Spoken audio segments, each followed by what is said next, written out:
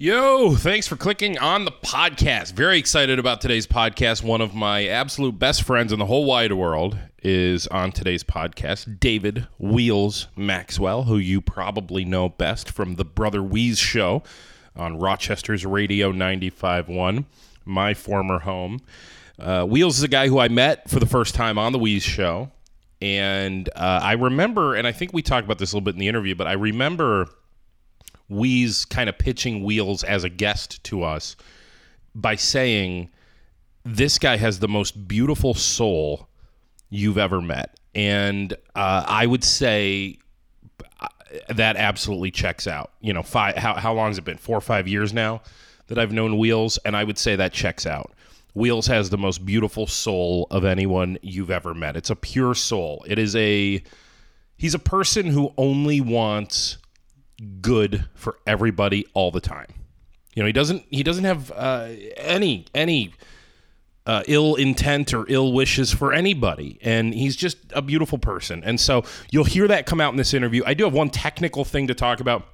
This is the first time I've ever had to edit anything out of an interview. We just had, at the very beginning, it was whatever. I spilled some beer. It wasn't that big of a deal, but I spilled some beer, and then we spent a while fumbling with the microphones trying to get. You'll hear the first 4 minutes or so of this interview.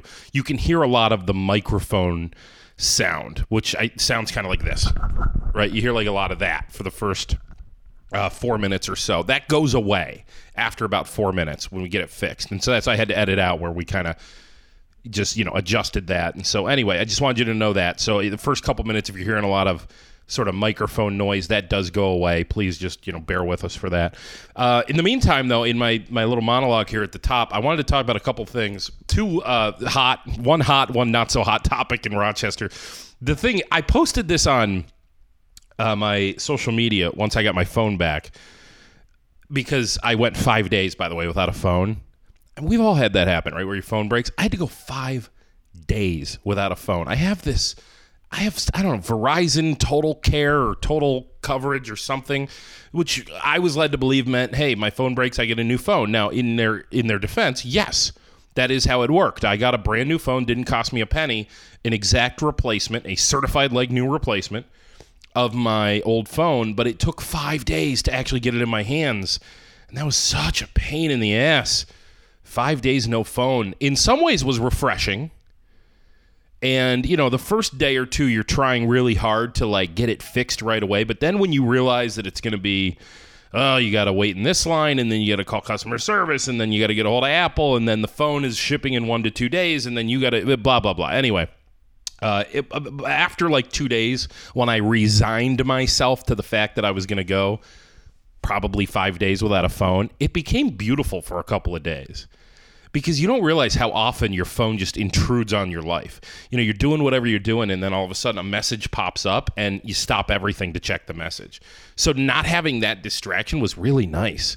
And then my big hot take when I came back was about Pittsford Dairy opening on Park Ave. Now, this news broke a couple months ago, but I have a little inside on this. The Pittsford Dairy and the Chai Guy, too, my friend Pat Tharp, are both opening on Park Ave, I think, very shortly. And I know that, there had been a couple ice cream places on Park Ave. For whatever reason, they just could never stay in business. And I think it probably a lot has to do with the seasonality of the ice cream business. It's obviously a few months a year, the hottest thing in the world. And then, look, we've got long winters here. There's several months where nobody's really interested in ice cream, although that sounds absurd to me. I can eat ice cream pretty much every night of the week. It could be -5 outside. I'll eat ice cream. So anyway, I knew that there was a store owner down on Park Ave who was trying to get Pittsford Dairy ice cream into his store, and that was where the news kind of broke. Was then Charles Corby, the owner of Pittsford Dairy, basically revealed, like, hey, look, the only reason we're not selling our ice cream to XYZ down on Park Ave is because, surprise, we're opening on Park Ave. And then I realized that I have become get off my lawn guy, because I realized that I was super happy to hear that Pittsford Dairy's opening on Park Ave. Not because I'm going to go to Park Ave. I'm still going to go to Pittsford with my wife and child. But because all the hipsters are going to go to Park Ave. So we'll filter out the hipsters. And also there's Pittsford Dairy. I thought was going to go into Webster, Village Bakery. I could have swore Pittsford Dairy was going to do a Webster location too at one point. the more people we can keep away from my Pittsford location. That's my home location. The other thing is the fireworks.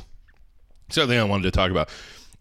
The fireworks are bothering a lot of people. I make a joke and I say, hey, what are you worried about? Free fireworks. City of Rochester doesn't even have to do fireworks this year for 4th of July because they've got free fireworks every night in the city, all over the place, several different neighborhoods. But the coordination going on with all these different fireworks, who is the person or who are the people who have coordinated with each other to make sure that there are fireworks every single night in cities all across this country? It's crazy how many and the money they're spending. These are not these are not cheap fireworks. I'm from and by the way, you can't really buy the types of fireworks that they're setting off in New York. So these are people that are driving to Pennsylvania, driving to Ohio, or wherever the heck they're driving, and buying these fireworks, bringing them back here. They're not cheap. There's a lot of labor involved in the driving back and forth. Who the hell is coordinating this? Where are they getting the money? And who has the time to go fill up a van full of fireworks every other day so that we have fireworks shows every night in the city? Anyway, that's all. Let me shut up. Let's get to the interview. This is the man, the myth, the legend, David Wheels Maxwell on the Pauly Guglielmo Show.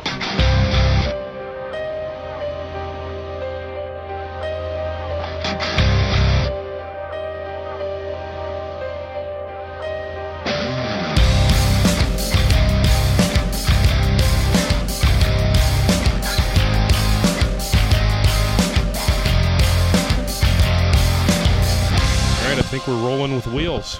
Should we start with this beer that I brought that has no label on it? What did you bring us? A listener of the podcast wrote me, because in the last episode I talked about that I like beer. I like sours. I like beer. I sound like Brett Kavanaugh. I like beer. I like beer. I like beer. But anyway, the guy, he brought beer to my porch step. So we have some beer. Does he make his own beer? I think so. Do you have the balls to drink some of this Sure, beer? let's I know you're try not a it. big Why beer not? guy. I've literally watched you drink.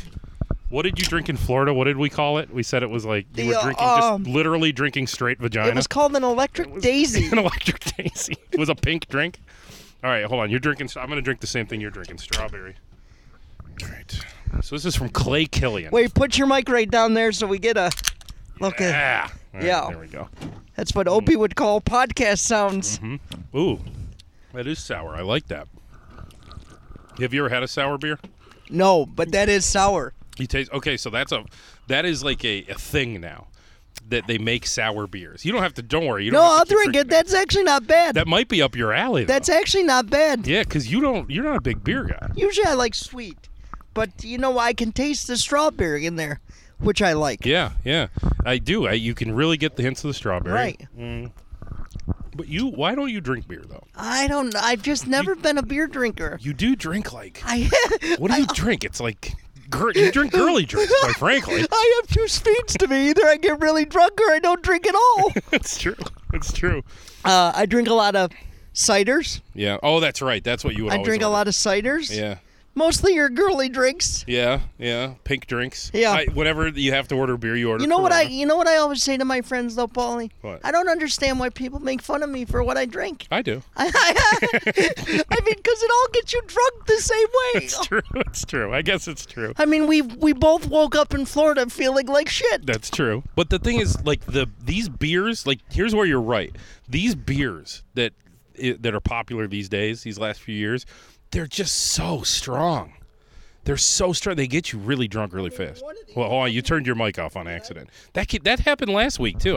For some reason, I don't know. I got to start bringing stands for people. I have them. Would you like me to get them? Oh, wait. I can get you a stand. Hold on. Well, I have stands. I got a stand right here.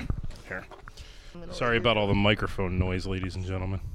God damn it. Oh, now we spilled beer. Oh, Jesus Christ. Oh, God. Oh, now there's beer everywhere. All right. Maybe you do have to hold them. Oh, God. This is the worst start I've ever had to a podcast. We spilled beer. We can't get the microphone in your stand. Oh, shit. Hold on. Yeah. Well, what a good episode. Thank you, Wheels, for being on the...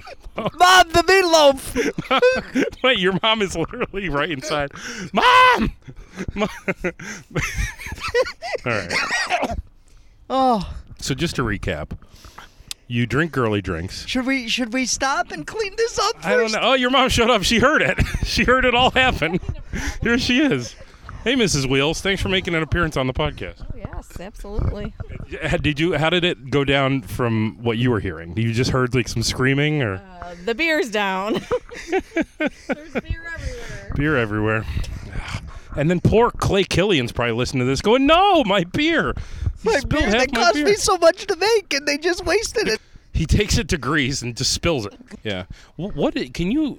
I've had the pleasure of hearing the story, just from talking to you and being friends with you for a while. But what is the story of your birth?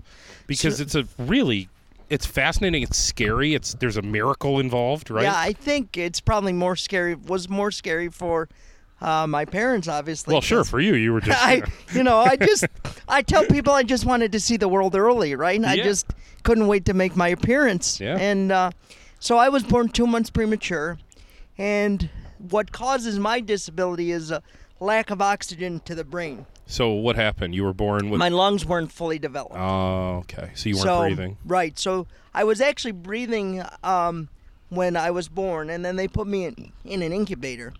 And the incubator stopped working, I think. Oh, that's right. And the time that I was in there when it stopped working is what caused because I wasn't getting enough oxygen. How long were you in the incubator while it was not working? That I don't know. We'd have to ask my mom So on that one. you're born premature. You're underdeveloped, but in that moment you're going to be fine. They put you in an incubator just to make sure. Is that how that works? Yeah, I think my oxygen levels weren't where they wanted them, Yeah. so that's why they put me in the incubator. And then the rest of the story. The thing is stopped working. Yeah. And this has come up before, but people are hearing this probably thinking, well, did you guys sue the hospital? I've talked to my parents about that, right? And they Yeah. said, look, we could have, but we were just so happy that you were alive Yeah. that didn't really Right. enter into our thought process. Yeah, they were leaving the hospital with a win. Right. You know what I'm saying? I mean, somebody really fucked up. I mean, yeah, it's probably something like that. I would assume so too, right? And there have been times that I've wondered about that, but knowing where my parents were at that time and their thought process, I understand it. Like, I get it. Yeah. you have a son, so Yes. like. Just leaving, it's scary already. You're 2 months premature. You have to go to the incubator. Then there's this massive mishap where you think you might lose your son. You just leaving with your child is all you want. And That's also all you remember want. this, that I had to stay in the hospital longer than my mom stayed in the hospital. How long did you stay? I was there for 2 months, I believe. 2 months. Yeah. Man, you were the I was supposed to be there for 4, I think. And you developed quickly? Yes. And so imagine that, like, Yeah. as a parent, and you're new to being a parent, right? But you got to leave with your son, right? That must have been so hard. So my Oh, mom and my dad didn't get to do that. Now, do you have a sister? Is she older or younger? She's younger. She's younger. Okay, so you were the first. Yeah. And God, I can't even imagine. I mean, it must have just been a really, really hard time. Were your parents at the time, did they have jobs? What did they do for a living? Yeah, at that time? my dad worked, and I believe my mom was worked at a bank. I think she was a bank teller at the time. All right. And so they both worked, and I could only imagine what it's like to be two brand new parents and have this. There's no playbook, there's no handbook. There's no playbook given- for any of it, even if your child has absolutely no complications. Right. There's no playbook even for that. I mean, we've been so blessed. I knock on wood as I say it. We've been so blessed with Leo. There's no playbook even for what we're doing. I mean, you imagine the extra complications would just make things so difficult. Right. What do you remember from being, I guess your first memories are probably, we talked about like your old neighborhood. You were 3-4 years old. Yeah, I don't. I don't really remember. Like, I think I remember things as like any kid would remember. Yeah. I don't really remember. I don't have like a memory of the first time I remember being in a wheelchair or anything like that. Yeah. Well, yeah, because that was actually something I was wondering is like, at what point do you figure out that you are and I mean this in a unique way, in a creative way, but that you're different. When do you realize? When do you even become aware So of that? let's take a step back and let's talk first about when my parents realized Okay. that something was wrong. Because while I was born premature, they didn't necessarily know that anything was going to be wrong. Okay, even with that lack of oxygen to the brain. I believe it was about maybe a year and a half. Whenever you would start hitting milestones like crawling and stuff like that, sitting up, you know. Yeah, you just My weren't hitting the parents weren't milestone. noticing that I was doing that, so they took me to the doctor. They ran some tests. The test came back that, you know, there might be a problem, and here we are today. Yeah, yeah. What about you though? What are your earliest memories of realizing, like, oh, that those kids are running to the street? Can I can't- be honest with you, Pauly, and say, like, I don't think I had those thoughts Yeah, it until just was. until actually I got older in life. When I hit like middle school, Yeah, because that's when the kids get bigger, they get stronger, they get faster. You know, they start playing sports, and I couldn't play a team sport with the kids at school. So I don't think for me, I mean, I knew I was different, right? But for me, it was just like, this is just life. yeah. You didn't know any different. Yeah. Of course. Yeah, like the way any of us, we just think our Sure. thing. It's been our experience, and we think that it's normal. Right? Absolutely. Yeah, and plus, but you are athletic. I mean, you couldn't play maybe traditional sports, but you're like, aren't you like an Olympic athlete? I am an Olympic athlete. Yes, talk about that for a second. I'm like the Mark Spitz of disabled athletes. For those of you that are to make it more current, maybe a Michael Phelps. There you go. Tell me about your experience in the Olympics. Yeah, so I've been doing that since I was like, I don't know, 6 years old, 7 years old, Yeah, all the way up till I was 21. you've always been physically active. Yeah, and it's important for me to try to stay physically active, to keep the muscles working and stuff like that. I was part of the first the first American team to go over to Ireland and to compete in Olympics over there. What sports did you do over there? Track and field. What were your events? I did short distances. I Okay. was not a distance runner. But you've got like a hella upper body strength. I was like more like a Usain Bolt type, Yeah, short yeah. distances, at a turtle's pace. How'd you do? So the program that I'm in, I don't want to pretend like it's super competitive. You know, it's more, we want everybody to compete and succeed. So, I mean, I did well. I've got lots of gold medals, but for me, it was more the social aspect of it all. Yeah, like I've got lots of gold medals. I did I well, mean, yeah. but it was more fun. Yeah, it was just... I hate you athletes. Like, seriously, I've never won a medal or anything in my life. I think when I was in T-ball, they gave us, like, the participation trophy or Oh, I've got a something. lot of those, You too. got Yeah, I got a lot of those. My poor mom saved the participation trophy.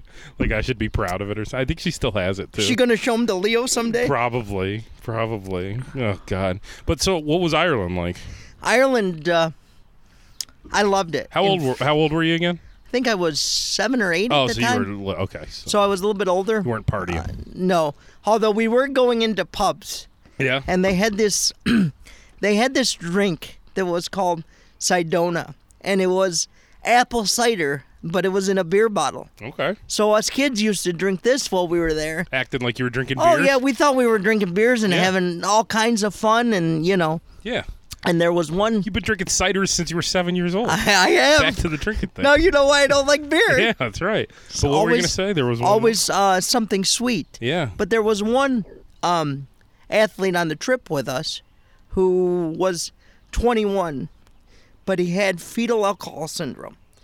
And he was an African-American boy, and he used to take the beer bottle, Pauly, and he had no hands because of the fetal alcohol syndrome. He used to take the beer bottle in his lips and just tip the bottle backwards and drink the whole thing that way. Really? It was the most amazing thing you'd ever want to see. Wow. Too bad that wasn't an Olympic event. Right? That seems like it should have been. He was also from New York City, and he was 21, and it was the first time in his life that he had ever seen a cow. Oh, so he lived in the concrete jungle, as they say. Yes. He'd never seen, like, Right.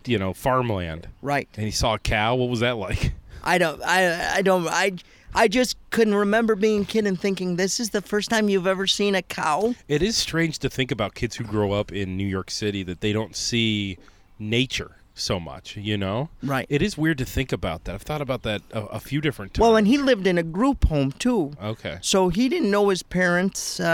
He was born with fetal alcohol syndrome. What does that mean exactly? So his mother was a drinker and drank while she was pregnant, and that affected his birth. He and was they born call deformed? it So he had really small arms and legs, almost like nubs. And I think he was probably taken away from his parents soon after birth. Yeah. God. What was school like for you? Were you a good student? I was a great student. What were your subjects? I was a history and a English geek. What's your favorite history, your favorite, I don't know how should I call it, era? What was your favorite era? I like American history. So anything that has to do with like politics. Did you ever see Hamilton? I have not seen it, but you would love Hamilton. It's going to be streaming on Disney Plus. I saw that July 3rd. And I can't wait. That was this coming Friday. That's right. Yeah, I'm excited for it. You're going to love Hamilton, especially if you like American history. That's all about like the Revolution and all that, and that's fantastic. But, yeah. So you like what do you like? Revolution, Civil War? I'm more like modern history. So like when I say history, like anything that has to do with presidents, I love reading biographies about like JFK. What's your JFK theory? Well, I think if you want my my opinion, I think that parts of the United States government had something to do with it. Really?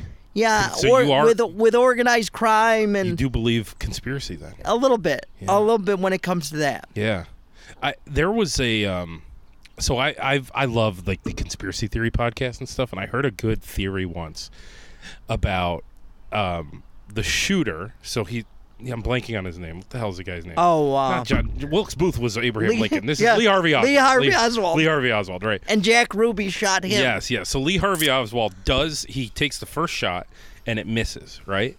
Then he takes a second shot and it hits, and this one was like hit JFK's spine. Right. The third shot hit the head, right? Yeah, I think it hit him right in the head. But then there were some reports, like many witnesses who reported smelling gunpowder on the ground level. On Dealey Plaza. Which they wouldn't have smelled based on where the gunman was. Right. But it turns out that the car right behind JFK was Secret Service.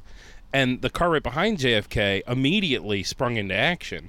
And they think that there's a possibility that the Secret Service guy who popped up and had a gun, and there's a million witnesses to like the Secret Service guy pops up and he's got like this giant like machine gun, may have fired an accidental round. Right. Well, have you ever heard that theory? I have heard that theory, and also think of this: Jack Ruby, who shot Lee Harvey Oswald, as they were bringing him out of the police station in the underground tunnel, is a nightclub owner. Yeah. Now, I know a lot of people that would be upset if something like that happened today, right? Yeah. But I don't see too many nightclub owners wanting to go take revenge. The story just doesn't make sense to me. One of my favorite things about Jack Ruby, too, is he was almost surprised that he was even arrested. He thought he was doing the world a favor and he was going to be praised for this. Right. Do you know that about him? I did. But you also could look at it like if he's working for the government, okay, he's thinking, I'm working for these guys. So you got him as a patsy. Right. Yeah. I got them both as patsies, really. Really? Yeah. Okay, but here's one thing that I think completely just kills the theory that Lee Harvey Oswald was an inside man. Because Lee Harvey Oswald, the night he shot JFK, because he wasn't killed till the next day, right? Right. The night he shot JFK, the Dallas police carted him out in something that you would never see today. You would never see this happen today. They actually carted him out and had him do like a mini press conference. Yeah. You know about that? I've seen that. Like a 5-minute press conference. And he's like, I don't even know what I'm here for. Yeah, and they're like, well, you shot the president. And right. He's like, I haven't been charged with that. And they're like, yes, you have. And he's like, oh, no. I mean, listen, you can make any conspiracy fit any way you want, right? Like, it just seems odd to me that they would have let him talk to the press completely unfiltered if Lee Harvey Oswald was actually Doesn't it also seem odd, though, that they would have, and you'd never see this today. They would just, when they're bringing him out of the police station, they bring him in an underground area so that he's protected. But they've got all the media is there filming it. Yeah, everybody knows what's happening. Right. That did seem pretty odd. Yeah. Yeah. I'm a conspiracy theory guy. I love conspiracy theories. Yeah, me too. I don't buy into a lot of them, but I love hearing about them. Sure. And there's that's one a of my ton of them favorites. out there. But I really am not a Lee Harvey Oswald was an inside guy. That's not me. No? Maybe Jack Ruby. But Jack Ruby even not. I honestly kind of think it was a little bit more of, I believe the theory of the Secret Service guy may have shot a stray bullet that hit the president. Right. And that the government then had to cover up this major fuck up of oh shit, we really fucked this that up. was a major fuck up. Not only did we let the president go in an uncovered convertible through a plaza, right? Right. Not only did we let him do that, but then we actually took part in killing him. Right. That's to where I see conspiracy. They just covered the whole thing up. If you look at the history of that, not that we want to get into all of this stuff, but if you look at the history of that whole family was cursed. Mm-hmm. Yeah. Isn't it crazy? As much success as the Kennedys had, they also had such crazy tragedies. Bobby Kennedy gets assassinated. Mm-hmm. The brother there, I'm drawing a blank on his name. Ted Kennedy. Yeah. He didn't get assassinated, but he had the whole Chappaquiddick thing that happened, and they think that he left her there to die. Yeah. That was a good movie too. A couple years. That was a great movie, so that whole family has just had tragedy, after another of something happening. Yeah, right. So you were a history buff, or you are a history buff, but you liked history, you liked English. What did you think you were going to be when you grew up? I actually wanted to be an attorney. Did you? I did. Well, I watched the O.J. Simpson trial. And you loved it? From start to finish. There were even days I pretended like I was sick just so I could stay home. Oh, were you in school at the time? Yeah. Yeah, you would. Right. I was in 8th grade at the time. And you loved it. That's what I want to be when I grow up. I want to be a lawyer. Yeah, until I found out how much it cost and how much school you had to go to. Yeah, and it's a pain in the ass. Yeah, that's right. But I always wanted to do radio, too. I mean, that was always a passion of mine, too. Because don't you have a story about, you used to watch the telethon or something? I did. Or... I have cerebral palsy. Yeah. And they had the United Cerebral Palsy Telethon, hosted by our good friend, Don Eilhart. And I know you know Don well because he's in Rotary with you. My Rotary guy, yeah. Yeah, and I used to sit in my living room, and you're not going to remember this TV show because you might even be a little too young for it, but there was a TV show on called WKRP in Cincinnati. I know of it. I've never seen it. Okay, and it was centered around a radio station. Mm-hmm. So I had this little WKRP in Cincinnati DJ setup, right, that had a microphone and I think it had a turntable or whatever. But I used to sit in the living room, and while the telethon was on, I used to pretend like I was Don Eilhart. That's awesome. And Bill Peterson. And I used to throw it back and forth. I was both of them. That's awesome. But I used to say, okay, we're going to send it over to Don, and he's going to tell us how much money we raised. And then I was Don, and then... So, there was all of that, and then I got to meet Don in a very strange way. I was in the hospital for my first surgery, and my dad ran downstairs to get a cup of coffee and happened to run into Don and Mary Eilhart in the cafeteria. Excuse me. And he said to them, would you mind coming up and saying hello to my son?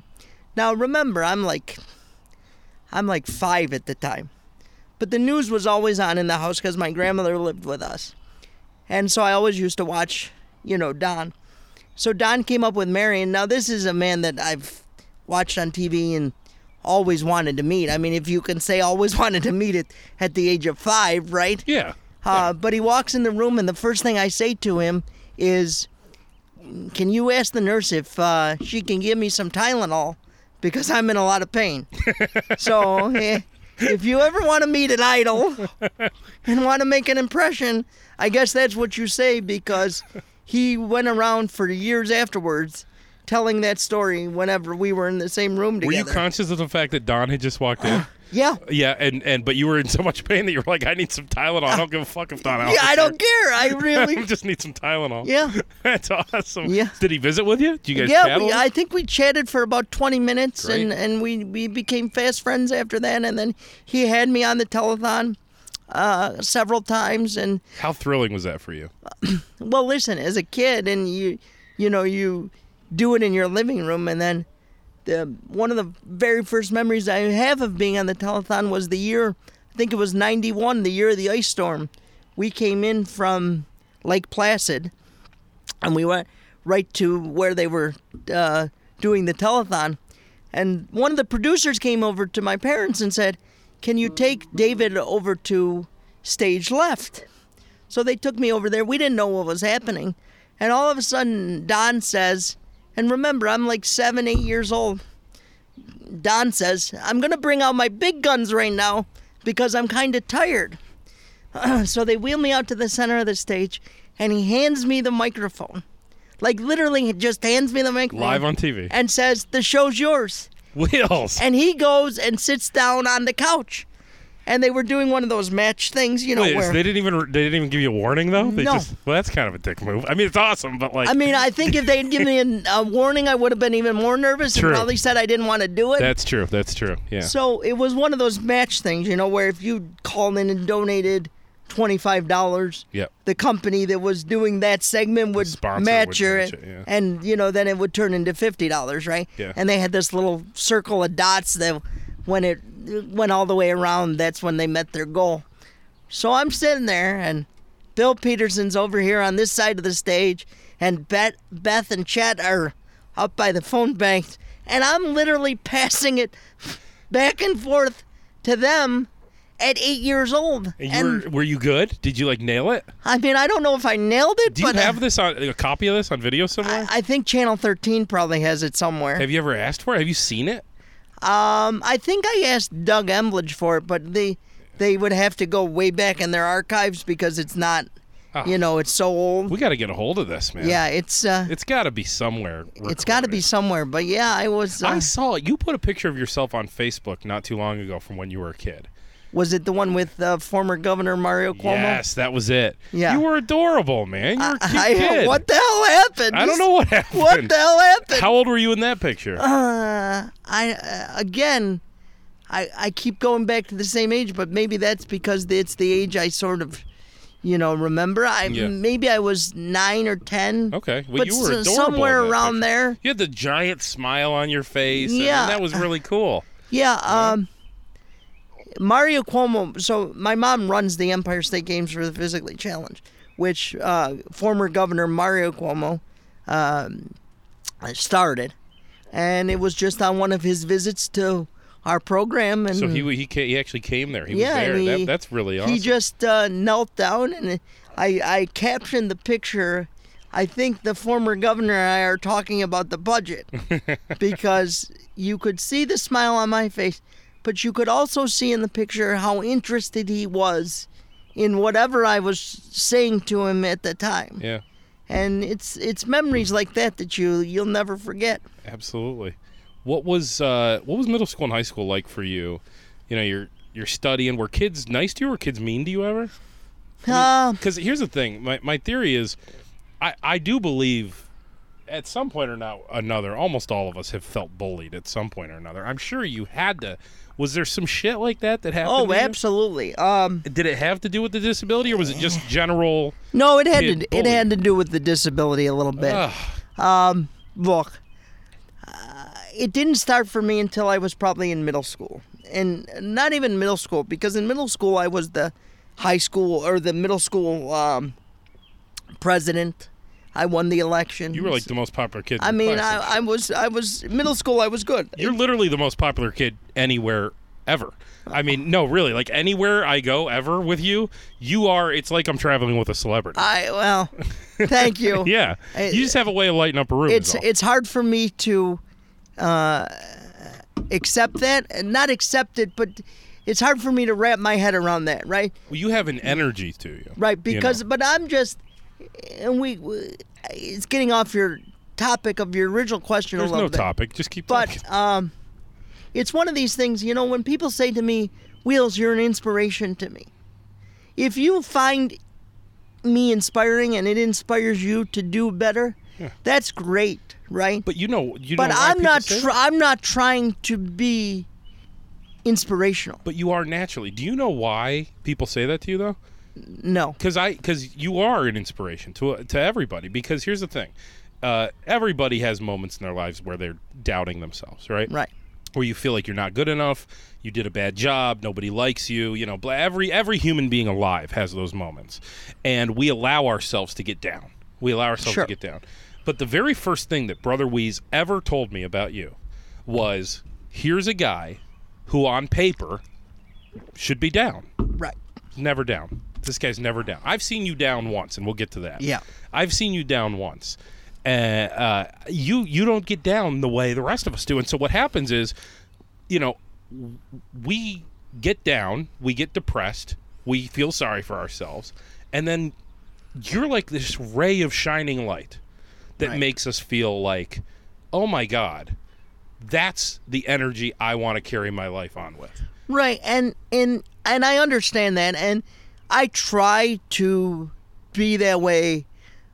You don't even have to try. As much as I can, but there are moments that I hide away from people because I feel like I've built up this persona of being that way. But you're human. Right. Every human has those moments. Right, and it's in those moments that you just sort of have to sit and be in those moments for a little while. Do you feel pressure? Because so many people have told you that you are an inspiration to them. Do you feel pressure that you can never be human and have those vulnerable moments? I don't know that I feel pressure, but I'm always aware of the situations that I'm in. Yeah.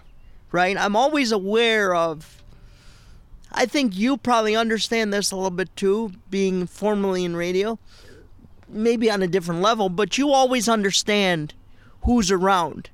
And there's a certain persona that you have to put out there that, people know you as Pauly the Sauce Man, So you have to. When I always I'm under the thought that when I'm out, if somebody wants to come up and say hello to me, doesn't matter what kind of day I'm having, you got to be happy Wheels because they're taking they want to say hello to me. Yeah, I need to be receptive to that because if it wasn't for them, I wouldn't be where I am. Well, I don't know if that's true. If it wasn't for that, we create our own luck in life. I mean, you have earned everything you've got. Sure, you have, and of course, yes, there's people that you should thank along the way. We all have people we should thank along the way. Right. So, but that being said, I mean, you didn't just sit back, do nothing, and stuff was handed to you. You've earned it. You have been not only just an inspiration, you've been a great friend to people. I mean, I can't imagine there's anybody that could reach out to you and say, Wheels, I just need someone to talk to, that you would say no. I can't imagine. No, probably not. No. Probably and that's not. it. That's that energy. But I think that also comes with the situation that I've been forced or faced with, right? Being in the wheelchair. Because you learn at an early age that along the way, you're going to need help. You're going to need people to... My mom and I are so close because growing up, my mom... and my dad, but especially my mom, because my dad was working. My mom was, for the most part, was a stay-at-home mom. And for a long time, she was my legs, right? So if I needed to get somewhere, she got me there. So when you say you're a good friend, Wheels, it's because I've needed people to be a good friend to me. So you learn along the way how you should treat people the way you want to be treated. So back to the question I asked you 5 minutes ago or so, though. You were the victim. I do have a tendency to ramble. I love it though. But you were the victim of bullying, and it did have to do with your disability. What happened? So, like I said, it didn't start till high school, right? And that's where I really started to notice the difference, because kids were driving. I wasn't driving. Kids were dating. I liked girls. I loved girls. But I was just telling a friend of mine the other day, we were talking about this. I remember being in the hallways at school, and I'd see, it'd be the first day of school, and you'd see a girl walk down the hall, and you'd say to your buddies, "Who's that?" And my buddies would look at me like, "Well, why are you looking at her like that?" And I used to say to my buddies all the time, "My legs don't work. That doesn't mean that I'm not human, Mm-hmm. So there's other things that do work. Right, exactly. Exactly. Not to brag or anything. But so there was always that, the always being one step behind sort of in high school physically and hitting milestones like with the driving. And then I remember there were a couple kids that were in my lunch period, and they used to sit with me at lunch. They'd say, "Well, Dave, come sit with us at lunch." So you'd go over and sit with them because it just so happened that in that lunch period I didn't know too many people. And then I have some vision problems, so I would have trouble reading the hands on the clock. So then they would ask me what time it was, and of course I wouldn't get it just right. Yeah. So they would make fun of me for that. Kids are dicks. I didn't know you had vision problems. Yeah. Yeah. What is it? You just? I probably should wear glasses. I just don't because. Is it just that you're nearsighted or something? You don't wear glasses? I have some tracking issues. Oh, okay. And stuff like that. Okay. So when I get tired, I have like a lazy eye. Sometimes, which I'm self-conscious about, but it is what it is. It's just part of the disability, right? Did you go to college? I went to Bryan and Stratton. What'd you study? Graphic arts. Oh, cool. Are you an artist? No. No? They didn't. That's not something you can just learn, right? Like you have to have some God-given talent. Some artistic talent. Yeah. But it all goes back to that I wanted to do radio. Now, in high school, I went to WMOCO and took radio and TV broadcasting. What is WMOCO? It's a vocational school. Oh, okay. So you learn a trade. And one of the trades they had there was radio and TV broadcasting. Cool. And the teacher, Rick Gage, nice man. I have lost touch with him, but he didn't even want me in his classroom. And why? Well, it's funny because when I went for the visit to see the classroom and decide if I wanted to do it, he made me put this big camcorder on my shoulder, and he pushed me around the room and said, "In order to do this class, you need to be able to hold this camera." And I did it.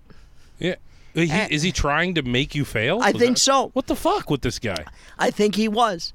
But fast forward 2 years later at the end of the program, and he was like my biggest supporter. Oh, so that was a big win for you. I changed the way he thought. That's great. I walked across the stage at that graduation and at my high school graduation, and he always had this thing that you sort of know, being in radio. He would say at the end of class, he would say, "Standing by," and we would yell it back to him, and that's just the term that you use in TV and radio to let you know that we're about to go on the air, right? Mm-hmm.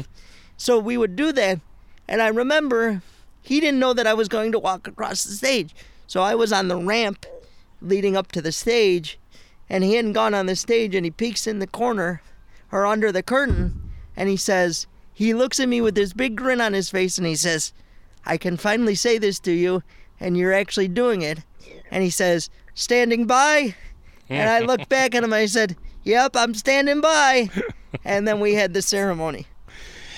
Dude, how was studying radio and TV? Was it like anything like what it actually is now that you've had the opportunity to do it? No, because back then we were using reel-to-reels. Oh, yeah. That's the thing about studying is the technology has so much to do with all the media. Right. We didn't use computers. There was no... Right.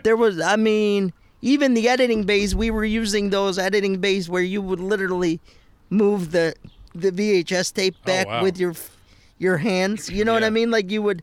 It was like a round knob, and that's how you would fast forward. And you're not that much older. How old are you? 39. I'm 37. I never learned any of that shit. Oh yeah. So then I had an internship at WXXI. How was that? the most boring internship in the world. I got to tell you, I'm so glad you say that. So I've been listening to radio because I still love radio, right? I just don't want to work there anymore. But I've been listening to a lot of radio, and I've been trying to listen to some XXI here and there. Oh, fuck. Yeah, it sometimes. was. They put me on this show where. By the way, I do want to say there's the one local show, the Evan Dawson. Yeah. And depending on his topic, I can really get into it. Okay. Sometimes the topics I can't. Right. And if Evan's listening to this, I'm sorry, Evan. Just like a podcast. Like anything, exactly. Like anything else. And I'm sure there's people would say that about this podcast. Oh, there's some episodes. They're probably going to say that about you and me. They'd be like, that Wheels episode, that wasn't my cup of tea. Right. No, but I was trying to listen to like This American Life and stuff like that. Oh man. But here's the thing: all the smart people listen to that. So is that how dumb I am that I can't get into that shit? I don't think you're dumb. I just think you're not. We're not. I'm not patient enough for it. We're not on that level. Well, they had me doing. So it was a syndicated show. So you would have to put in these breaks, and then the different stations would put in their own commercials in these breaks, right? So I literally had to sit there and listen to this classical music show and wait for these station identification breaks so then they could put in their own commercials. And it was the most painful, because I don't like classical music, right? Yeah. And I remember, just to go back, I told you about my radio and TV broadcasting teacher. When the gentleman from WXXI came to interview me for the internship, he came into the classroom. And one of the questions he asked me, and I think what sealed it for me with the interview, was he said, if they told you tomorrow that they had a cure for your disability, would you take it? And I said, no. I said, because I've lived a good life and I've done a lot of things, and I would not want to change it. Would you really? Is that still your answer? That is still my answer. Wow. I have to admit it is surprising. But it speaks to your character and the stuff that we were just talking about. It speaks to why you are who you are. Yeah. Because I'll tell you the truth, that's a surprising answer, but it's the right answer, I think. I mean, I have a love-hate relationship with my disability. Do you mind if I drink? No, drink away. Can I open another beer? Yeah, open another beer. Okay. We're getting all deep, and I'm like, I'm going to open a beer. I'm going to sip. What's the love-hate relationship like with your disability? What's the love? What's the hate? Well, I think the love is that it's afforded me the opportunity to do some pretty amazing things. Right? Look, I don't know. I'm good at radio. I think I'm good at radio. You are good at radio. I don't think I would have stuck around this long. Well, let me tell you something that, I'll say, and I know it's going to make you uncomfortable, but, I worked at that radio station for years. You got over with the audience. When I say over with the audience, I'm talking about, like, popularity-wise, more than people who've been working at that radio station for way the hell longer than you and are on the air every single day. Right. I mean, you have captured the how do I put it? You've captured the audience, right? They love you. You're a legitimate radio personality in this town. I don't want you to ever think you're not. You are. And I appreciate that. Yeah. And so, but like one of the opportunities that I was given, and part of it is because of, look, I'm on the Brother Weeze show because I bring something to the show. I think Weeze would tell you that. And all the people that are on that show would tell you that. But my foot in the door was what you said earlier. When Weeze told you, here's a kid or a guy that should be down on himself, but he's got a great personality. Here's a guy who should hate life, but he loves life. And he tells good stories. Yeah, you're a great storyteller. He doesn't mind telling stories about his life in a wheelchair. He doesn't mind if we bring strippers into the room. Yeah. And we have them give him a lap dance. Yeah. He doesn't, none of that matters. And so I think that's why when you say I've won over the audience, that's why, because I'm real. You're real. And I'm authentic. And that was the thing I always loved about that show, is the authenticity of that show. Right. Because I always thought, and nobody in radio period anywhere does it better than Weeze does. that's who that guy actually is. Right. There's no difference. And he doesn't want you to be fake. No, he doesn't want that. He wants you to be as real as you can be. Right. And so Can I give you an old Wii Show story from like when I first started? sure, absolutely. So when I first started, I was like the producer, man, and I had come from Top 40 Radio, and I was going to help the Wii Show be better, and we were going to have, it was a Christmas Carol at Jiva. We had the guy coming on who was playing, who's the bad guy in Christmas Carol? Scrooge. Ebenezer. There. And I had like arranged that Scrooge was going to come on in character, right? Right. How bad is that idea? But this was my big idea. Scrooge is going to come on in character. And so Scrooge comes on and he's in character. And he's Ebenezer Scrooge. And we just goes like, bro. What are we doing? Cut the crap. It says here your name's Jeff. You live in Manhattan. You're a gay guy. You got a husband, a cat, and you do community That's theater. so funny. That is so funny. But here was my big lesson, though. Then Scrooge just goes, "Oh my God, I'm so glad you said that because honestly, like I did not want to stay here for 20 minutes as Scrooge." And I was like, "There you go. I learned my lesson." Yes, and it's all about being authentic, and you proved it, right? We used to have the and we still do. We have the Renaissance people come in. Mm-hmm. And they try to do the same thing. They won't. You can't get them out of character. They want to stay in character. Those were funny sets, though. Those were always so funny. I guess my love is because the wheelchair was a way in. Yeah. Right? Because not many people get the opportunity that I got just to be handed a microphone and say, just talk. Mm-hmm. Be part of a show. There's people that have been doing in this business in some form or fashion for years and have not had that opportunity. Right. So I guess that's where the love comes because I've gotten to go to Ireland and all kinds of stuff like that, right? The hate comes in when I do realize maybe that I'm different, where I can't keep up with people like everybody else can. You talking like physically keep up? Physically, or like when I was in my 20s and, East and Alexander Street. Yeah. You'd be down there in your LeBron James jersey. Oh God! Right? Don't even remind me. I've heard that story. Oh, I thought and it was so cool. I would be down there, and there was a time where I knew every bouncer at every door. Okay, so I could get in no problem, and they'd carry me right up the steps. And then there came a day when I didn't know every bouncer at every door, and I remember standing out in front of one of the local establishments, and they said, well, let us go get the bouncers, and it took them about 15 minutes, and then they came down with the head guy, and he said, you can't come in here because you're in a wheelchair, and we can't bring you up the stairs. Why don't we sue that place? What the hell? Right. Speaking about lawsuits, you must have, I bet in your life you've had a handful of Pauly, places. there's been so many times that you could have sued somebody. I could have been a millionaire like 7 times over. Why don't you sue people when that kind of shit happens? I mean, literally, that guy could have gotten that place sued over that comment. You know right? why? Because this world is so sue happy. Mm-hmm. It's true. It's we've got people suing because they spill McDonald's coffee on their crotch. Oh, you remember that? At like 75 years old. So did this guy, what did you say to him? Did you fight him or did you just turn around and go away? So this all comes back to sort of the discrimination stuff, right? With everything that's going on in this world today and the anger that's out there, like I understand the anger. Like I would never loot or anything like that.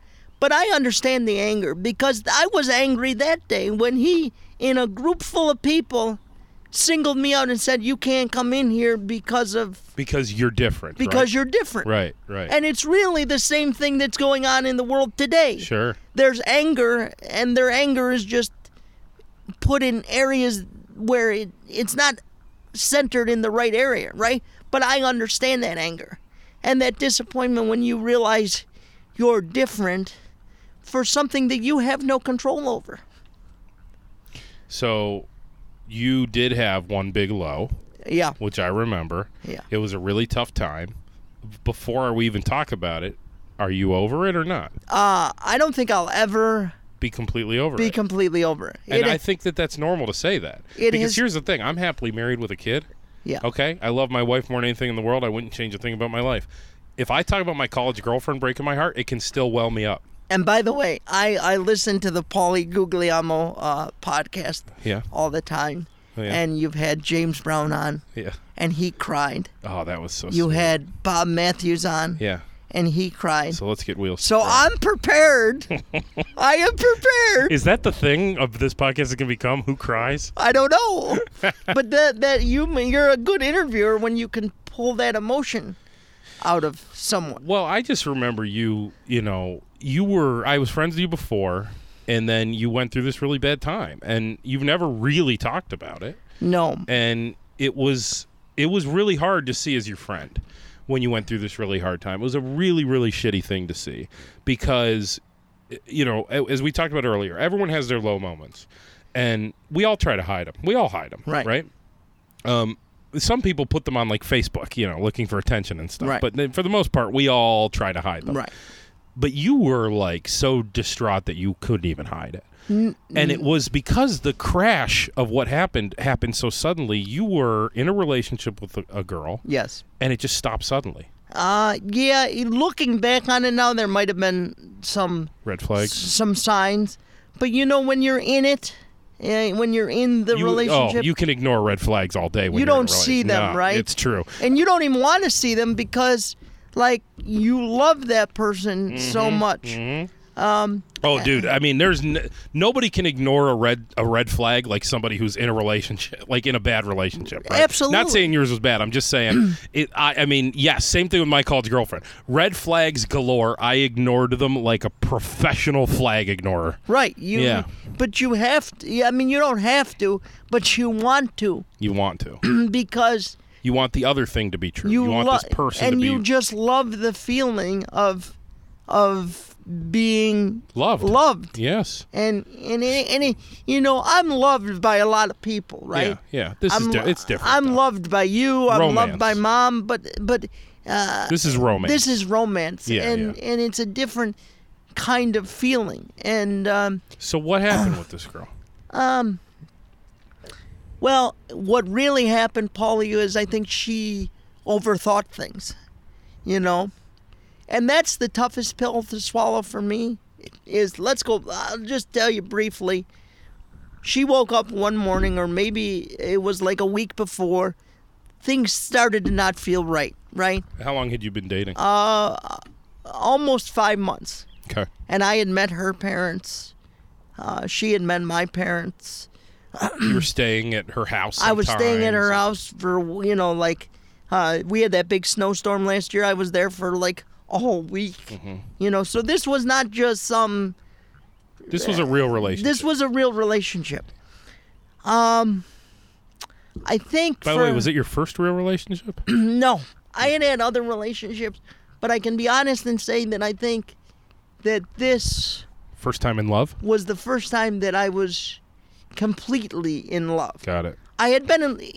And I think you can understand, and the listeners can understand, you can be in love, but I think there are different levels of love. Definitely. Right? And she just woke up one morning and pretty much said to me, I can't be with you, and listed a whole bunch of reasons. And one was I was too short.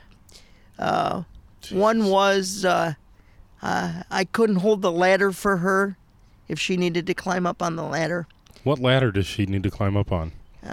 Did she have a ladder she's climbing constantly? So I said, have you ever heard of... Is she a librarian? Does she have to get up to the top I shelf? said, have you ever heard of a handyman? Right. And she had, I said to her, because everything she was bringing up to me, Pauly, was things that you would have known... Day one, right? Yeah. Or maybe a couple weeks in, you would have determined that you can't, this isn't for you. And I'm under no illusions. It's not for everyone. I mean, I'm like every other man, but I do need some help sometimes. Yeah. And we all need help sometimes, but I need help in different ways. Right. Okay? And I think she just looked at it like she couldn't handle all the things that she thought she was going to have to do. She kept saying to me, well, what happens when we get older? And I said, from everything I've been told, if I keep doing what I'm doing, not much is going to change.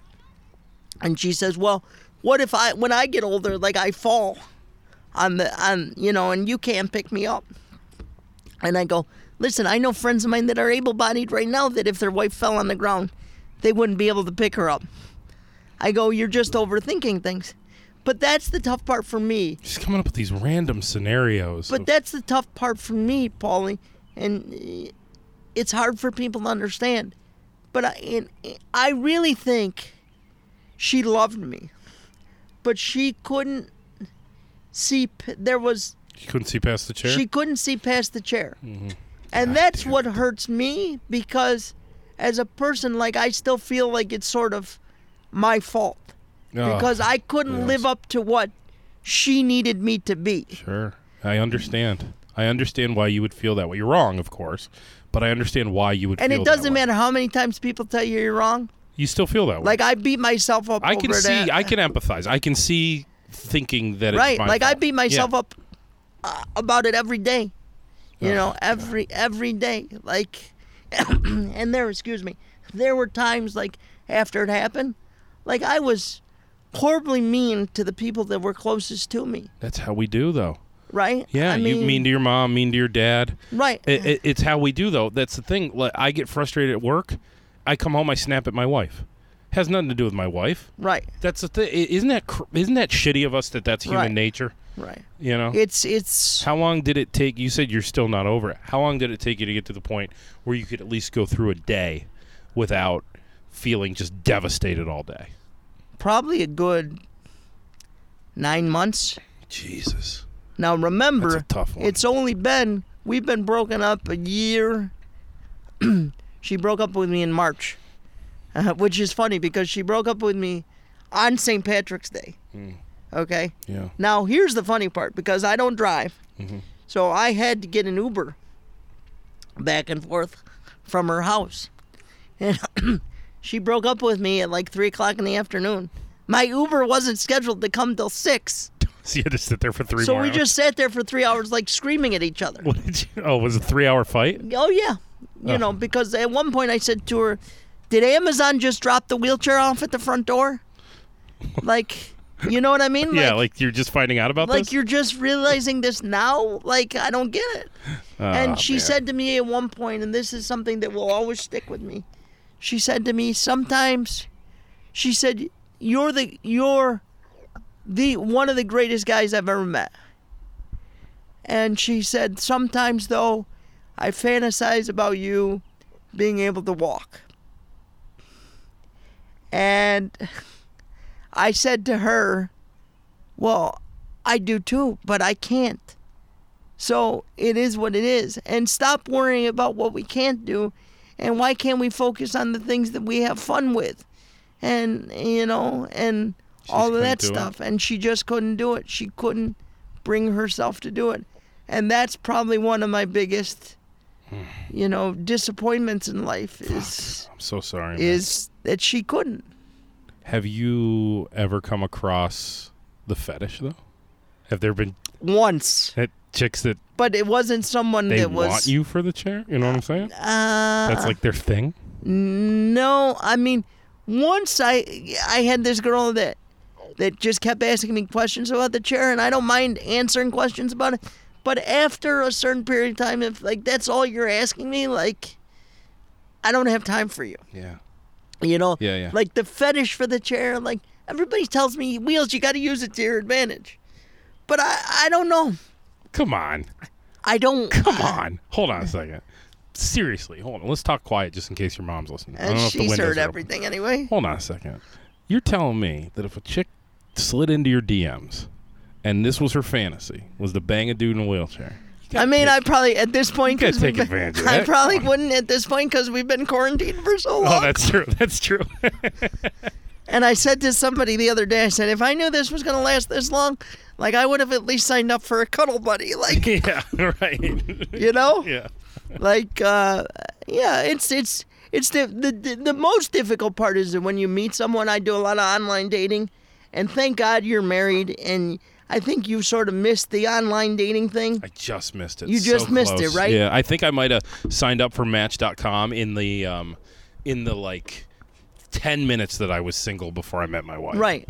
But it's difficult for me because when I tell them I'm in a wheelchair, I either get two responses. I get, "Oh, I'm so sorry," or they say they're okay with it, and they might talk to me for like 15, 20 minutes, but then you don't hear from them ever again. Mm-hmm. And I just can't, I would love to be able to just start a conversation with, "Hey, my name's Dave, and I'm on Radio 95.1. How long into a conversation with somebody do you feel, like an online dating thing, do you feel like you have to tell them? It varies for me. Yeah. Because usually I'm very perceptive with people. So, like, if I don't think they're going to handle it well, sometimes I just don't even tell them, and I just sort of slowly fade away. Yeah. And then if I think they can handle it or they're going to be receptive to it, then I'll tell them. Yeah. It's a sad statement in society that I can't just automatically put it out there, right? That I can't put it on my profile. But if I put it on my profile, there are so many different reasons you could be in a wheelchair. If you have a preconceived notion of someone in a wheelchair, you might pass me right by without even giving me a chance to get to know me because of your preconceived idea. How did the Brother Wee show thing come about for you? So I was on his old show on CMF, and that's how I got my nickname Wheels. That was on that show? That was on that show. I remember Bill Moran came down to get me in the lobby. He was a producer at the time? He was the producer at the time. And it was at a party in the park the night before. This is probably even before you were in Rochester. But we used to do these parties in the park. And they used to call them parties on the pavement at the time because it wasn't in a park. Yeah, they were over by Blue Cross Arena. Literally right? in a parking lot. Yeah. So my dad was a big fan of the Brother Wee show. So he said to me, "I want to introduce you to Brother Wee." So they had the big 96, CMF RV, and I still remember Doreen was sitting up on top of the RV, and Weeze was over by the, talking to people. And my dad said, "Hey, Weeze, I'd like to introduce you to my son." And Weeze said, "Hey," started talking, and he said, "Hey, my call screener's out tomorrow. Why don't you come in and be my call screener?" You know how that works, right? Yeah, that's right. People were always showing up at the door. Right. And it was like, who's here? And right. Someone that Weeze said, "Come on up, bro." Right. So I said, "Well, Weeze, I'm not really good with typing, so that probably wouldn't be good." And he goes, "Oh, bro, just come up anyway. You could just sit in on the show." So I go in, and I figure I'm just going to be there maybe 15, 20 minutes, right? I go in, and they sit in, and remember, Tommy Mulet's there. I mean, this is, Tommy Mulet and Bill Moran and the whole cast of characters. And Weeze goes, "Listen, brah, I'm just going to call you Wheels because I'm never going to remember your first name." He is very literal with his nickname. So he goes, "I'm going to call you Wheels." So that whole show, I was Wheels. Now, I walked out of the studio. That was the last time I had ever seen him. I never saw him again up until when I came on the show again the second time. Can I interrupt you actually and tell you a nickname thing real quick? Yeah. How literal he is with his nickname? Yeah. One time out at the New York Kitchen in Canandaigua, this black guy comes up to me. Oh, I know. Yeah, it's Tony, right? Tony. He goes, "I'm Tony. I play poker with Louise." Tell him I said hi. It was like I was going to be on the radio the next morning, back when I worked there. Yeah. I go, "Sure, yeah, no problem." What? I just remember asking him, like, who should I say you are? Like, how will he know you? And he just looked at me like, "You already know what my nickname is." Yeah. Black Tony. we got Wheels, we got Black Tony, we got One-Eyed George. Chuck, who lives under the bridge. Chucky from Under the Bridge. The best nickname. It's just a cast of characters, right? Well, but back to the first appearance, though. How did it go? Did it go really well? It went really well. And were you like a co-host for the day? For the day, I would chime in. And remember, I'm like 20, 21 years old. Yeah. Maybe a little bit older, 22, but I'm in my early 20s, so I'm a little nervous. I'm not, Right. I'm not like I am now. But I leave the studio, he's talking to a bunch of people in the studio, so I don't even really get a chance to say goodbye to him, right? The next week, I'm listening. That was a Friday. And the next week, I'm listening to the Brother Wee show, and he happens to be in Canada for the Montreal Comedy Fest. He happens to be in Montreal for that. And this guy comes rolling into the lobby because they're doing the show from a hotel. Guy comes rolling into the lobby in a wheelchair. And turns out this guy's trying to get into the porn business. Right? But Wheeze goes, "Bruh, I'm never going to remember your name, so I'm just going to call you Wheels." This is 1 week later? Right? So, all my friends are calling me up going, "Are you in Montreal and are you trying to get into the porn business?" And I go, "I wish, but no, I'm not." And then, so fast forward many years later, had to be about 15 years, even 20 years later, and I happened to be sitting at a poker table, and in walks Brother Wheeze, and I know who it is, and he sits right next to me, and I'm wearing headphones, and he goes, "Brah, what kind of headphones are they? They look cool." And so we're talking about him, and I go, "Wheeze, you're not going to remember me, but you gave me my nickname of Wheels." Did you go by Wheels after that? Yeah, some people called me Wheels. Okay. And I even made an impression on some people on that first appearance, because I remember I used to have my own DJ business, still do, but I don't do it much anymore. And I remember I was doing this car show one time, and this guy came up to me and he goes, "Are you Wheels from the Brother Wheeze show?" And I go, "Yeah, that's me." And being a young kid at that time, like, it really, that boosted your ego, right? Like, yeah, sure. This guy knows me from the radio. So sitting at the poker table, like... Well, hold on a second. I just want to point out, you're an entrepreneur. You have a DJ business. I do. DJ Max, right? Yes, DJ Max. Yeah, I forgot about that. I forgot you were an entrepreneur. I love entrepreneurs. Yeah. And this podcast is classified as entrepreneur podcast. So there you go. I fit the bill now. You fit the bill. Have you ever fucked up a gig? Oh my God, so many times. What's your best fuck up? I was introducing a bride and a groom, and I said, "Mr. and Mr."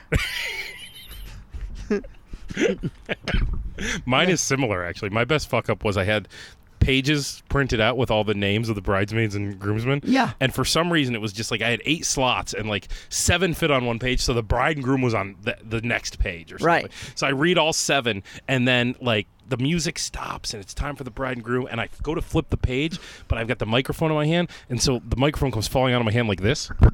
And it hits the ground, makes a giant noise, and goes right before the bride and groom. Yeah. And I could see, I picked it up really fast, panicked. You know how that moment is. Oh, like, yeah. I'm just in a complete panic. Yeah. I pick it up, I look at the bride, and she is giving me a death stare. If there's one thing you don't want to do, it's piss off a bride, Cannot right? piss off the bride. Cannot piss off the bride. I also remember one time I was doing a engagement party. So the groom said to me, "Can you play the song that I'm going to dance with my mother to?" Now, this was back when you still burn CDs. Yeah. We got the songs off of Napster. I'm sure you remember That's that. how I did it, too. Right? Yeah. So it was "I Hope You Dance." I'm sure you know that song. Leanne Womack, Leanne Womack, yeah. right. Yeah. I'm surprised at you because you're not a country guy. That's from my DJ days, Right. though, because that was a very popular song. Right, so it was "I Hope You Dance." So I said, "Oh, yeah, I got that song." So I popped the CD in the CD player. It plays flawlessly, right? I'm feeling good about myself because this wasn't even planned. So, for me you just nailed it. to get it right, about halfway through the song, it starts to play Ja Rule. You had what, recorded over it, or it was just a corrupt file or something? I think it was a corrupt file, and Yeah. I didn't know it. I'm a young kid, so I don't always check things back then. Yeah. You know what I mean? Yeah. And What song was it? I don't know. Every but little thing that you do. I think that's what it was, actually. Between me and you. Thank God he was cool about it, like everybody laughed. Yeah. But that could definitely have been a moment where where it could have gone off the rails. That's funny. So we're sitting at the poker table. And, the one thing, you know this about Wheeze, is that poor man gets hit up for everything, right? He gets bothered. Like, anywhere he goes, left and right, everyone wants to talk to him. Bro, can you give me this? Can you give me that? Excuse me. And that was never my, like, I never went into this thinking my goal is to get on the radio. I was just talking to Weeze like a friend, you know what I mean? And I still do that to this day. Like, I could just call him up and we'll just talk about whatever. And I think that's one of the things that he liked about me, was because I wasn't necessarily asking questions about radio. I wasn't saying, hey, can I come up to the studio and hang out? Like, you were just being a friend. That wasn't was never my goal, and to this day is still not. You know, I actually shy away from asking him for things because the man gets it wherever he goes. And then it just went from, you know, I remember the first time that I came up and did radio. We were up at the top of that hotel there on the roof for the 9/11. Strathallan. Yeah, we did the 9/11 workout thing. Yeah. And he invited me up for that. And Pauly, you and I are good friends now, but I gotta be honest, like, I remember the look on your face when we said to you, oh, bro, I got this kid. And well, because he always does it. Like, you have a plan, Yeah. and he just crashes into the plan every single day. Right. You And, know? So, yeah, no offense, but it was just like, and then, just tell me about it. He would never tell me anything. And then it went from you know, that one time, and again, I thought it was just going to be one time, to I saw him at poker, and we went out to dinner a couple times, and he said, man, you know, everybody really likes you up there, and I really like you up there. And he's like, why don't we make this a regular thing? And so then I started coming in at like 8 o'clock, you know, and doing a couple hours. That's right. I remember you did come in later at first. Yeah, right, and then it just sort of snowballed from there, and it's been a dream ever since. What's your favorite moment on the radio? God, there's so many of them. Yeah. That, you know what, I don't know if I have a favorite moment, but you know what I get told a lot is that my laugh. People love my laugh. It's infectious. It is. I hate my laugh. I don't know about you, but are you like me? I don't even like to hear my voice. No. On the radio. I don't like when I hear it, I think to myself, like when I hear you, I think, there's a guy that could be doing radio. And when I hear your voice, I think like, well, there is a voice right there. That makes a lot of sense. That's the voice you would hear on the radio. Like the same thing. And I think that about everybody. I will be honest with you. I'm not going to name any names. There's a couple people in radio in this town. I hear still to this day, I hear their voice and I go, it doesn't really sound like someone who belongs on the radio. And it's not Weeze. No. Because everyone always jokes that Weeze and Tools, their voices. I'm not talking about them. No, but we always joke. And you've been in the room when we joke that we are probably the for a show, it is probably the most unique set of voices you could ever have. It is. When I get excited, I get a very high-pitched, almost like I haven't hit puberty. You know, but I don't like to hear I probably will not listen to this podcast because I will be like this is shit, and I ruined it for Pauly. No, I usually listen. I'll skip through it and listen to 5 different areas for like 5 seconds just to make sure it all sounds okay. Right. Yeah. And that's about it. Yeah. That's all. Yeah. So what do you want out of life? What's the future? What's the dream? It's so funny you ask that because obviously the dream is to continue on with radio. The dream is to continue on with my podcast, which Wednesdays with Wheels is really a hit. Yeah, it's something that I started during the quarantine because, and it was no fault of anybody, Weeze or anybody, but because of the pandemic, you know, the station put into place no visitors. that I couldn't come in because no visitors guests at all. It was essential employees only. Yeah. So I said, well, I need to figure out a way to continue doing what I'm doing because I don't know how long that this is going to last. And so I started Wednesdays with Wheels, but you had been thinking about doing that already. Oh, yes. Yeah. But this was sort of just the kickstart. This kickstarted you. That got me into doing it. Well, it's excellent. I think I've missed maybe the most recent episode I didn't hear. Your Nick Stefanovich interview still sticks out as a great one. That was a fantastic interview. because he had never really talked a lot about his experience, right? Or at least every time we's had him up, it was always about like business, right? Right. That was a great one.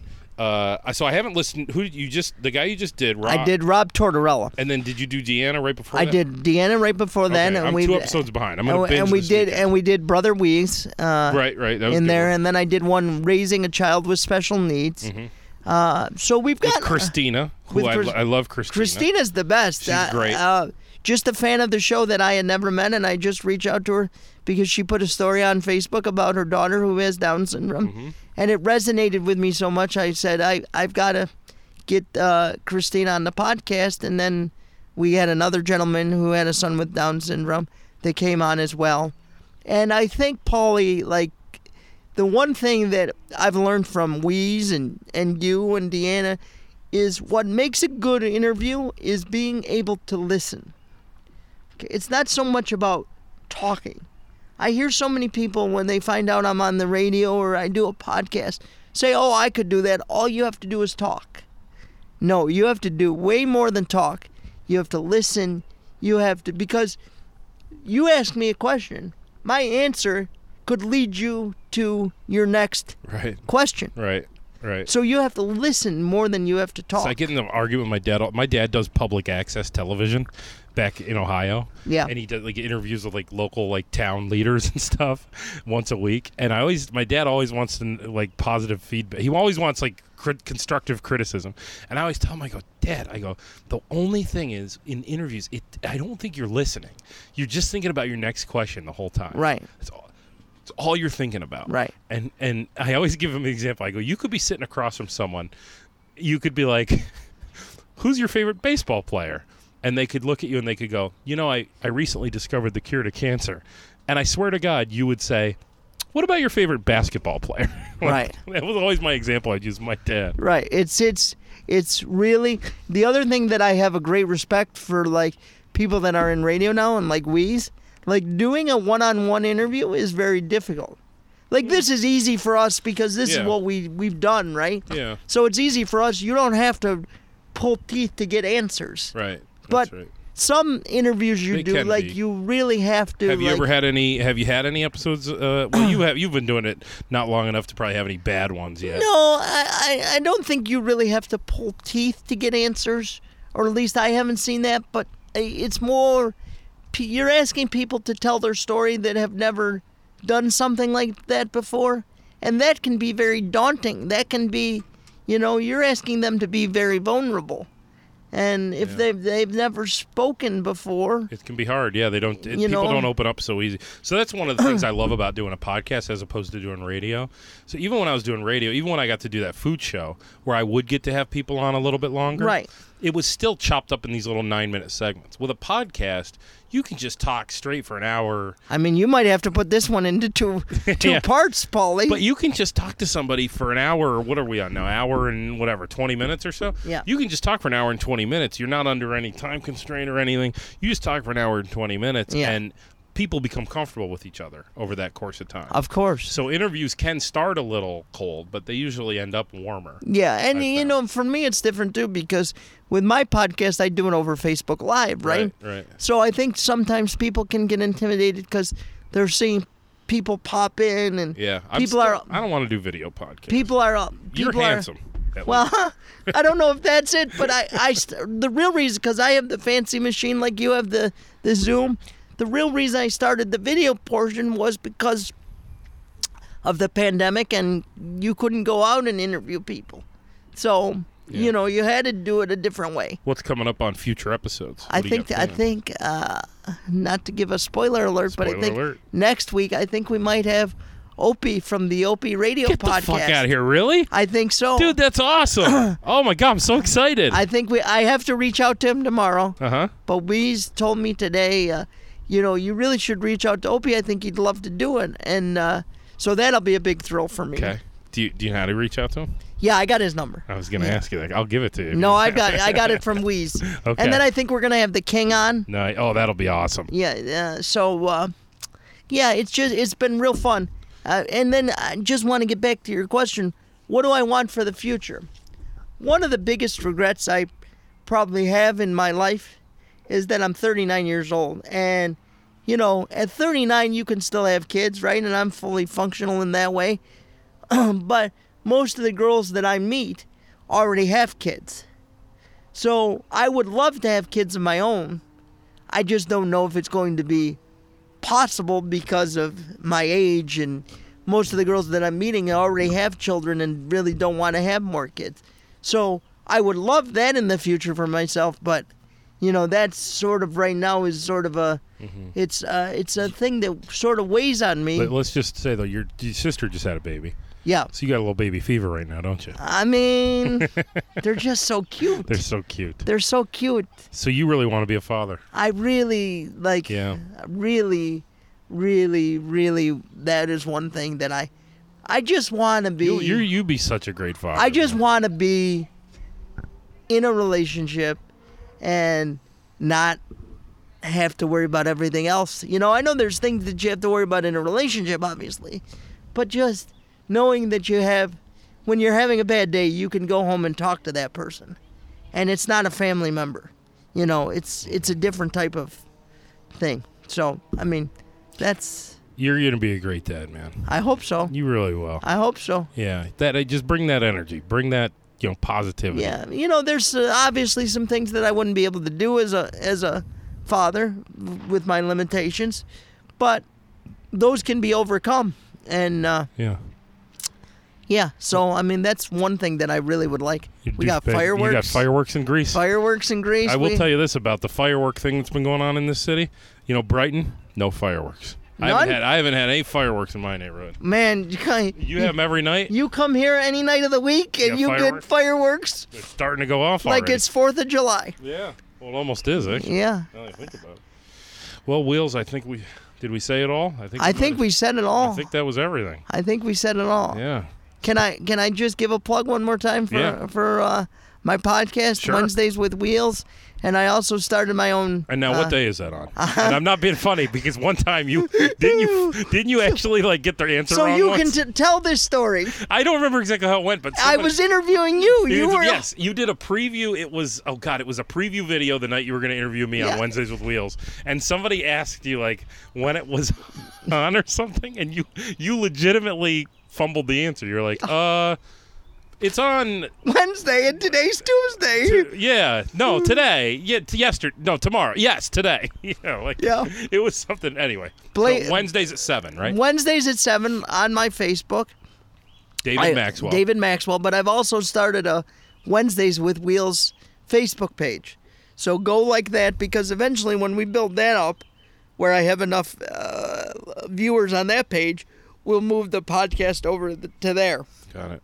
So, hey, can I ask you a quick Grease question before the end of the podcast? Yeah, go ahead. There's a drive-through on Mount Reed by Mel's Diner, Carmine's or something. Carmine's Pizza. Is that it's pizza? Is it Italian food or just pizza? Well, it's pizza and calzones and it's but it's a drive-through. I mean, they've got chicken Marcella and stuff like that. Yeah, that's what I'm talking about. It's drive-through Italian food. Well, they've got the drive-through and then you can walk into. Yeah. This thrills me beyond belief that there's drive-through Italian food. I don't. Is it not good? I think think what you're going to say? It's sort of. You're not on. Listen, you're not on the radio right now. No, I know, but I don't know if the guy from Carmine's listens to your podcast. He's going to break both our knees. You know what I mean? I don't. I would say it's like a step below, like an Olive Garden, maybe. Oh, I see what you're saying. Is it cheap though? Cheap eats? I mean, it's cheap Italian eats. You know, the price of a pizza. Well, pizzas vary. You go to Little Caesars, you get pizza for $5. You go to Fiorella, you get pizza for $26. I mean, I think it's like in the $8, $9 range. The average. Well, I just saw that place and. I think one time when I was delivering to Mel's Diner and I asked somebody what that is, and they said it's drive-through Italian food, and I was like, "This is brilliant! Yeah, brilliant! Yeah. Drive-through Italian." Let me just real quick before we end. Have you been, because of this pandemic, have you been out anywhere to eat or anything yet? I have not been out to eat since I was in Florida in early March. Yeah. Yeah, not yet. Yeah. I know that when we were getting ready to do the podcast, you asked Ryan if you could come over and do it, and she said, "Are you going to be doing it from a safe distance?" Yeah, she wanted to make sure we were going to be and outdoors. you said, "Ryan, Wheels hasn't been anywhere." He hasn't been. Yeah. Yeah. So I'll be honest. I mean, I'm working again. Yeah. So obviously my new job, I'm around people all day, and it hasn't been an issue really. I mean, people are careful. People are being diligent, I will say, but people are not overly. People are kind of opening up a little bit, I should say. But New York's been good. It's like Florida that's fucking it up. And Florida and all those southern states, really. Yeah. It's they're all the ones who went and started partying while we were still hunkered. My good friend Brother Weeze can't come home. Is he still in Florida? He's still in Florida. I was listening the other day trying to figure out if he was in town. Because he's got to if he comes home, he'd have to be quarantined for 14 days before he could even come into the studio. So I can't imagine him quarantining, period. This was fun, Pauly. This was good. Thank you. Well, we went an hour and a half, man. Wow. Almost an hour and a half. Wow. I'll have to edit out, the part where I spilled beer everywhere. Yeah. No, maybe I won't edit that out. I mean, it does bring some pizzazz to this. Yeah. I feel like I hope it was an uplifting podcast. I think some people are going to be like, this poor kid has been through hell, and I really don't look at it that way. You talked about interviewing. I love interviews. That's why I love Wednesdays with Wheels, because it's interview based. A lot of the podcasts I listen to are interview based, and I love people's stories. My favorite thing about people's stories are the roller coaster, the ups and the downs. I love hearing about people's downs and ups, and downs and ups, and downs and ups. Hey, you didn't make me cry. I'll just say that. God, fuck, that's right. I didn't make you cry. All right, can we just sit and drink for a few minutes? I guess so. Should I turn off the thing? Yeah, let's turn it off. Right. And good job, Wheels. Thank you.